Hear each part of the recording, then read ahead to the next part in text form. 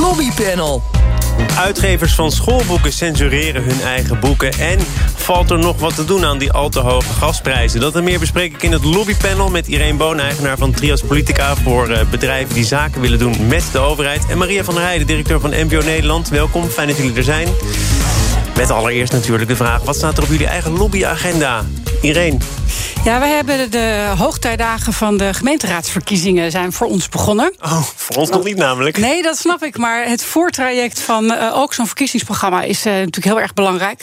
Dus we leggen de laatste hand aan een specialistische training over invloed op de gemeenteraadsverkiezingen. En volgend voorjaar is dat, hè? 2022. Ja, maart 2022. Ja, gewoon even voor de zekerheid. Ja, maar de programma's worden nu geschreven en als je nu nog iets wil, dan moet je eigenlijk nu 4 jaar fundament leggen onder je bedrijf en je contacten met de overheid. Dus en wat voor training is dat dan?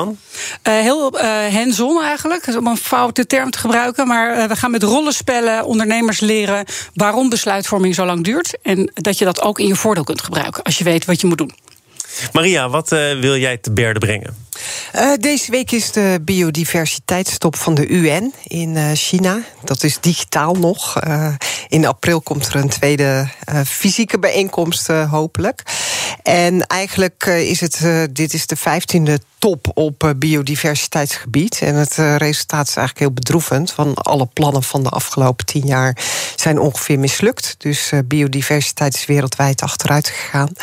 En dat is toch wel een beetje handen in het haar voor deze top. En als je dan weer ziet dat eigenlijk de intenties van die top heel erg moeilijk te concretiseren zijn. En aan de andere kant er een enorme lobby is vanuit maatschappelijke organisaties, maar ook vanuit het bedrijfsleven, om hier heel veel aandacht aan te besteden. En dat is toch wat tegenstrijdig als je ziet van in 10 jaar is heel weinig bereikt. Dan is er weer zo'n top. Dan wordt het weer geagendeerd. Resultaten zijn heel minimaal. Maar als je nou kijkt van wat willen we dan aan concrete afspraken, dan is dat best wel dunnetjes. Maar heb je er dan vertrouwen in of niet? Ik ben daar best wel zorgelijk over. Ja, ik vind dat er veel van dit soort tops georganiseerd worden. Het lawaai eromheen is er dan wel, maar in de concrete daden ontbreekt het. We gaan naar mogelijke concrete daden van Milieudefensie. Heeft interesse in Rabobank. En dat bedoel ik niet als een compliment. Milieudefensie is onder andere bekend van de rechtszaak die ze wonnen tegen Shell. En nu dreigen ze Rabobank met een soortgelijke rechtszaak om de bank verantwoordelijk te houden voor hun internationale uitstoot. Ja, toch maar even om het juridisch een beetje fijn te slijpen. Maar zijn die zaken nog enigszins met elkaar te vergelijken, of niet, Maria? Nou, wat je ziet is dat organisaties als Urgenda is tegen de Staten en Milieudefensie tegen Shell met rechtszaken beginnen, omdat eigenlijk die maatschappelijke norm boven die wettelijke norm inmiddels zit. En dat is gewoon de werkelijkheid. Maar Shell stoot zelf uit en Rabobank financiert bedrijven die iets uitstoten. Dat is toch nog wel een wezenlijk verschil. Ja, maar ze hebben wel een verantwoordelijkheid in de keten om met hun financiering de goede kant op te bewegen. En dat doen ze nu ook. Maar er zijn natuurlijk heel veel financieringen die nu nog lopen, die volgens oude voorwaarden afgegeven zijn. En de vraag is dus nu van hoe ga je daarop sturen? En dat is eigenlijk wat Milieudefensie met deze lobby aanhangig maakt. Van gebruik je invloed in de keten voldoende om Rabobank verantwoordelijk te stellen voor financieringen naar klanten. Nou, wat ik daar zelf van vind, is dat inmiddels er een Europees beleid is, ook vanuit de ECB, waarbij heel sterk gestuurd wordt op non-financial reporting, maar ook non-financial beleid ontwikkelen. Dus banken worden daar ongelooflijk sterk op aangesproken. Dus ik denk dat het soms nog wel in gebreken, zegt ook de Nederlandse bank die daar toezicht op moet houden. Klopt. Ik denk dat het namelijk die transitie van het oude systeem naar het nieuwe systeem, dat vraagt tijd. En met name de grote bedrijven zoals een Rabobank, om je systemen aan te passen en dat dus ook echt te veranderen, vraagt tijd. Neemt niet weg dat deze maatschappelijke organisaties en de norm die we eigenlijk ook verwachten van bedrijven, die wordt ontzettend goed geagendeerd als ik daar vanuit lobbyperspectief naar kijk. En voor Rabobank is het ongelooflijk belangrijk, denk ik, om hier heel transparant over te zijn. Wat moet je nu doen als in dit geval Milieudefensie hier op de korrel heeft en zegt, nou, we hebben nu een paar keer met je gesproken, we stellen nu een ultimatum, doe je niet wat wij willen? Dus zorg dat je transparant wordt, anders dan zien we je wel in de rechtszaal? Ja, dat laatste vind ik niet zo verstandig van Milieudefensie, omdat je terecht zegt dat die zaken wat mij betreft helemaal niet 1 op 1 te vergelijken zijn.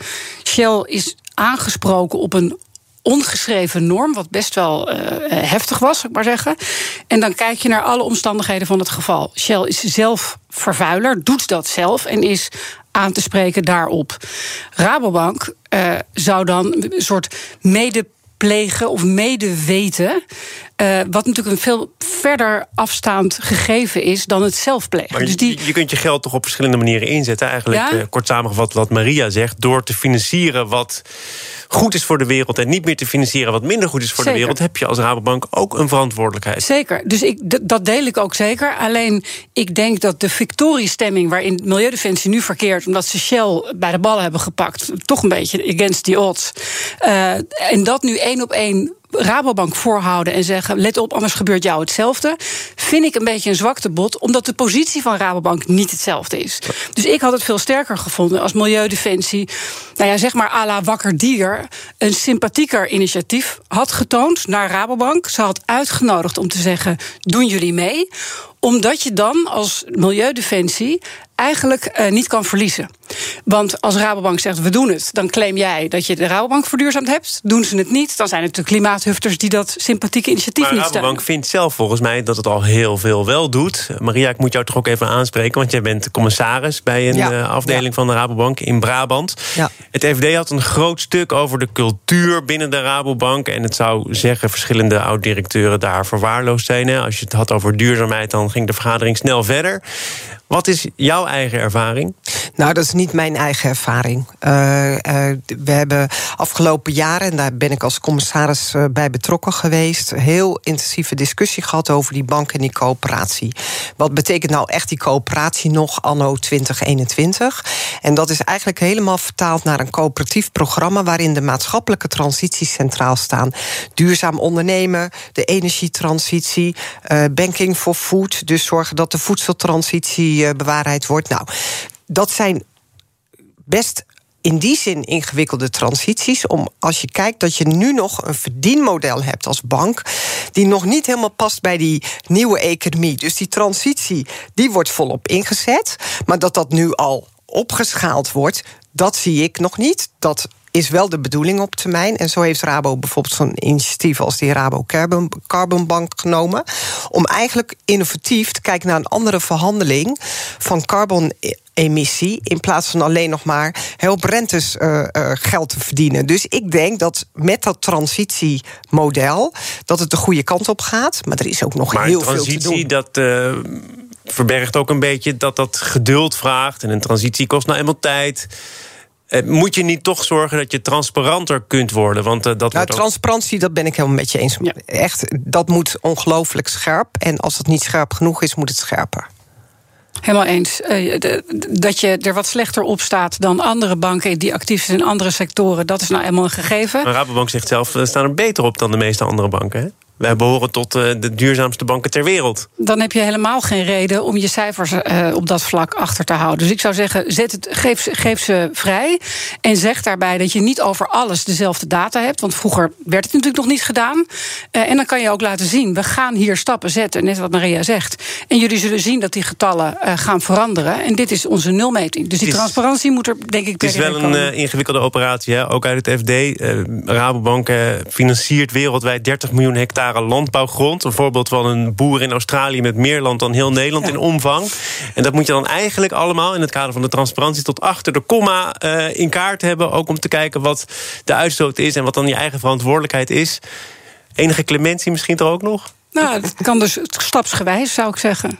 Nou ja, maar dat niet makkelijk is, wil niet zeggen dat het niet kan. Hè. Dus het feit dat non-financial reporting wordt voor alle bedrijven ongelooflijk belangrijk. Want er komt gewoon Europese wetgeving aan. Hè. Ja, die komt er ook al heel lang aan, toch? Nee, maar 1 januari 2023 is het D-Day.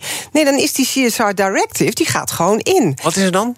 Jij zit er helemaal in, hoor. Maar ik zit er helemaal in. Nee, 1 januari 2023, vanaf dat moment moeten alle bedrijven met meer dan 500 medewerkers gaan rapporteren op de non-financial performance. En dat betekent dus dat ze moeten gaan rapporteren op transparantie in de keten, op milieuuitstoot, op allerlei thema's waar nu nog geen verplichting op zit. En dat betekent dat banken zich daar ook toe moeten verhouden. Dus je kunt maar beter heel snel beginnen. En wij merken ook dat heel veel bedrijven dit nog onvoldoende in het snotje hebben. Dus ik denk dat het ongelooflijk en dat lijkt ver weg, maar dat is over een jaar. Dus als je dat niet voorbereidt, vanaf dat moment moet je het bij gaan houden. BNR Nieuwsradio. Zaken doen. Thomas van Zeil. De gast is het lobbypanel met Irene Boon, oprichter van Trias Politica, en Maria van der Heijden, directeur van MVO Nederland. Ons volgende onderwerp, dat zijn de uitgevers. Die censureren schoolboeken voor basisschoolleerlingen. Heksen, dino's, andere gevoelige onderwerpen zijn uit den boze. Dat betekent namelijk dat uitgevers zo christelijke scholen als klant kunnen behouden. Wat vind je ervan, Irene? Nou, ik vind het echt heel erg schokkend om te lezen. Want bikinis, dino's en kermissen, die mogen eigenlijk niet meer in een schoolboek voorkomen. Ik heb me ook voorgenomen, ik heb zelf 2 van die kinderen die dus een wereldbeeld mee moeten krijgen. En ik heb me altijd voorgenomen om ze naar een school te sturen waar ze juist zoveel mogelijk andere wereldbeelden krijgen naast die wij ze thuis meegeven. Dus ik ga vanmiddag de boeken van mijn kinderen eens opvragen en doorzoeken op de aanwezigheid van voldoende bikinis. En als die er niet zijn, heb ik denk ik 2 keuzes. Of ik ga met het schoolbestuur praten en vragen waarom doen jullie dit? Of ik zal een abonnement op het Panorama moeten nemen om veilig te stellen dat mijn kinderen voldoende bikinis zien voordat ze die in het wild tegenkomen. Ja, nee, ik begrijp het. Drastische keuzes die hiervoor liggen. Ja. Maar het euvel is natuurlijk ook dat je niet weet wat je niet zag. Hè? Ik begrijp dat er uit een voorbeeld van NRC, dat er waar eerst een bikini aan een waslijn hing, nu een sok aan een waslijn hangt. Ja. En je weet helemaal niet wat er is weggegumd. Nou ja, we leven wel in een tijd waarbij de Rijksoverheid sowieso geen filmpjes meer online zet waarin alleen nog maar blonde vrouwen en blanke mannen voorkomen. Dus daar wordt heel erg nadrukkelijk gestuurd op diversiteit. Zelfs Netflix valt mij op. Als je een willekeurige serie start, denk je, oh ja, daar gaan we. Dan kan je gewoon vinken wat er allemaal aan moderne, inclusieve levensvormen voorbij komen. En dat op een school waar kinderen die echt heel erg beïnvloedbaar zijn nog weggehouden wordt. Dat vind ik nog iets anders dan dat je niet weet wat er is. Het is gewoon een actieve verplichting voor die scholen om dat burgerschap goed te onderwijzen. Dus er is hier echt een heel groot probleem. Maar die worden actief onder druk gezet door een met name gereformeerde lobby, die ook nog geprofessionaliseerd is. Nou wordt er vaker gezegd dat er in die christelijke kringen wel ook wat geld aanwezig is. Zou dat hier ook een rol spelen? Ik denk het zeker. Ik denk dat er heel veel geld uit die christelijke lobby hiervoor ingezet wordt. En ik vind het net zo schokkend als Irene. Ik las ook in het artikel geen verregaande emancipatie. Straks mogen meisjes niet meer naar school. Weet je, waar hebben we het over? Ik vind het echt, ik vind het ook heel shocking. En het feit dat de lobby zo sterk is, kan niet anders heel veel geld achter. Want uitgeverijen dan denk ik, hallo. Zelf wordt gezegd, het gaat om zo'n 200 scholen. Dat lijkt allemaal nog overzichtelijk, maar uitgevers zitten er ook niet altijd even warmpjes bij. En die 200 klanten heb je liever wel dan niet. Of denk je dat er ook nog onder de tafel met maar wat dan zou ik ook zeggen, geschoven? maak het dan ook inzichtelijk. Wees daar dan ook transparant in. Want dan kun je ook als uitgeverij zeggen, hey, wij werken voor scholen die dit soort eisen aan ons opleggen. En zeker, ik zou daar als scholen dan ook transparant in zijn. Dat je dat dus door laat klinken in de boeken en in het lesmateriaal. Maar toch nog heel eventjes de andere kant. Ik weet niet of ik hier de advocaat van de duivel mag zijn, want dat zal ook wel gevoelig liggen. Maar de gereformeerde lobby zegt dat een boek met een bikini of met heksen of dinosaurus ook niet voor iedereen is. Want iedereen, zegt deze lobby, is vaak iedereen met hetzelfde denkbeeld. Onze bijbelse uitgangspunten, die worden vaak vergeten. Nou nee, volgens mij is deze groepering, deze minderheidsgroepering in Nederland, van mening dat staat ook in het artikel, wij willen dat de leefwereld van school naadloos aansluit bij de leefwereld van onze kinderen thuis. Dat is dus een eendimensionaal wereldbeeld, namelijk dat van de Bijbel, zeg ik maar even kortheidshalve. Dat is natuurlijk dat is een keuze die zij maken, die zij ook kunnen maken met overigens belastinggeld. Want daar zou ik eigenlijk de Tweede Kamer wel willen oproepen om daar eens even wat vragen over te stellen. Je mag in Nederland deze vorm van onderwijs natuurlijk propageren en ook daar wordt ook nog voor betaald. Maar wat nadrukkelijk verboden is om uit te gummen wat de andere smaken zo al zijn in de samenleving. Dus dit kan niet anders dan onrechtmatig zijn. En de vraag is alleen wie hier de wet overtreedt. Dat zijn de uitgevers denk ik niet. Maar deze groepering die subsidie ontvangt van de overheid en een lobbyclub inhuurt. Het zijn de scholen ook niet, want er wordt heel duidelijk ook gezegd hoe het selectieproces gaat van nieuwe methodes. Nou, mensen hebben het hartstikke druk. Er moet nog een docent naar kijken. Die kijkt eventjes vlug in een boek, ziet wel of geen bikini, maakt niet eens uit. Nou, we hebben een nieuw boek nodig volgend jaar, laten we deze maar doen. Ja, maar scholen hebben natuurlijk wel de verplichting om burgerschap op een inclusieve manier te onderwijzen. Ik denk ook niet dat je het per se bij de school moet zijn, ook niet zozeer bij de uitgever, maar wel bij de groepering die deze lobbyist opdracht heeft gegeven en ook betaald voor het ondermijnen van deze maatschappelijke samenstelling. Zit jij er net zo geharnast in? Nou, ik denk dat ik er inderdaad iets opener in zit. Want kijk, iedereen mag lobbyen. Dus ook de kerken mogen lobbyen. Het feit is dat dit inderdaad invloed heeft op het schoolsysteem in Nederland. En dan gaat het over kinderen. Dat vind ik eigenlijk het erge. Kinderen die je op school eigenlijk zoveel mogelijk wil laten leren. Dan kan je zeggen, dat moet dan wel in een heel kerkelijk frame.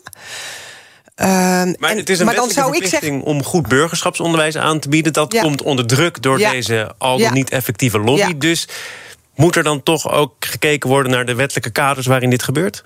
Ja, de wettelijke kaders en ook wie welke rol daarin speelt. Want het klopt gewoon niet. Ik vind het heel eng. Overigens is het niet van gisteren, hè? Sanne Terlouw, auteur, schijnt in 2012 al gezegd te hebben dat er wordt gerommeld met de inhoud van schoolboeken.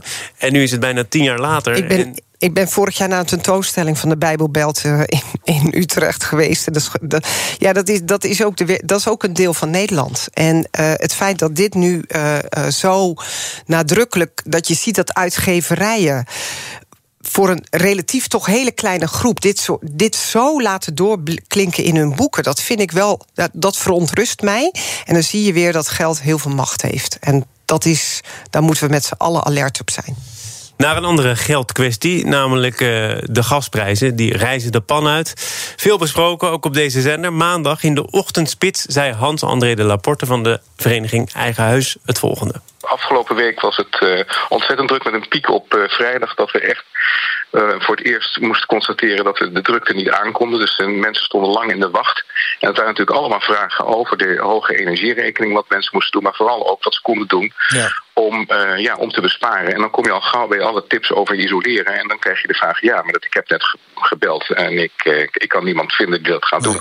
Hoe kan ik dat nou nog voor elkaar krijgen?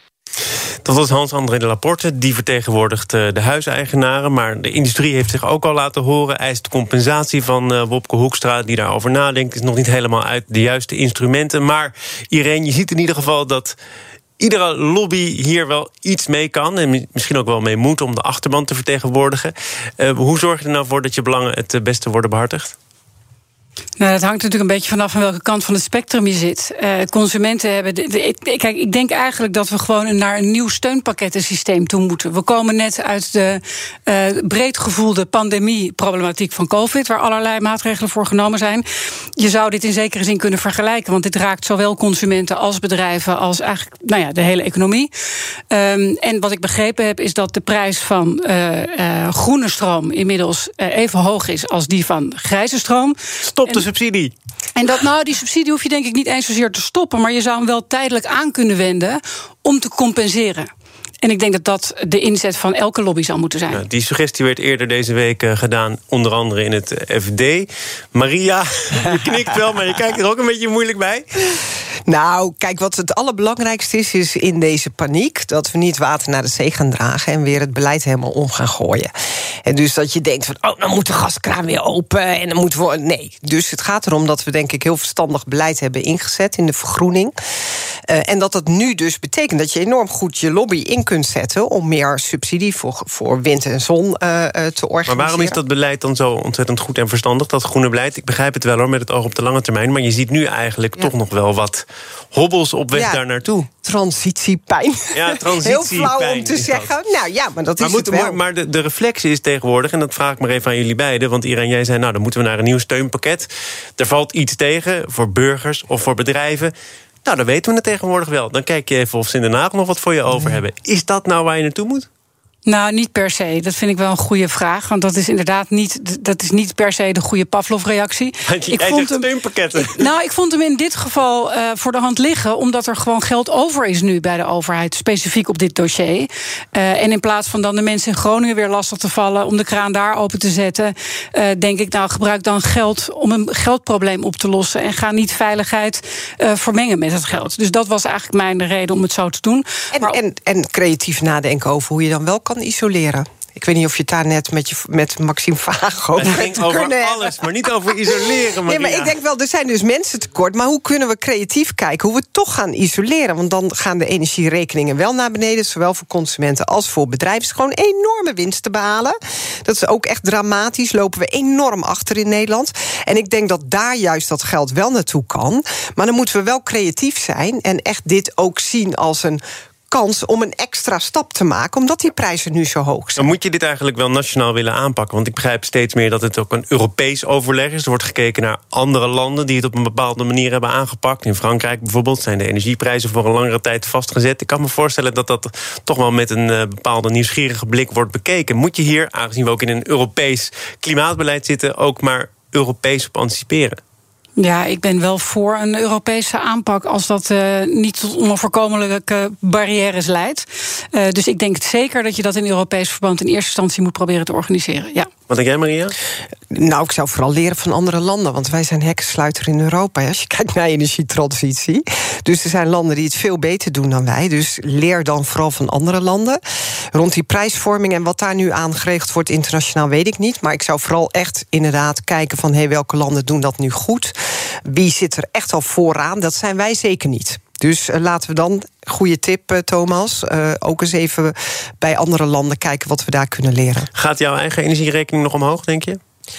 Nou, dan ben ik weer zo'n geluksvogel die zonnepanelen heeft en dat soort dingen. Dus, bij jou? Nee, ik heb vaste tarieven. Per ongeluk genomen. Ik ben ontzettend blij dat dat mij overkomen is. Ik zit voor 2 jaar nog goed. Goed dat we hier met een glimlach een einde aan dit panel kunnen maken. Irene Boon van Trias Politica en Maria van der Heijden van NPO Nederland. Dank voor jullie komst. Graag gedaan. Zometeen dan gaat het over manipulatie, ook op de werkvloer.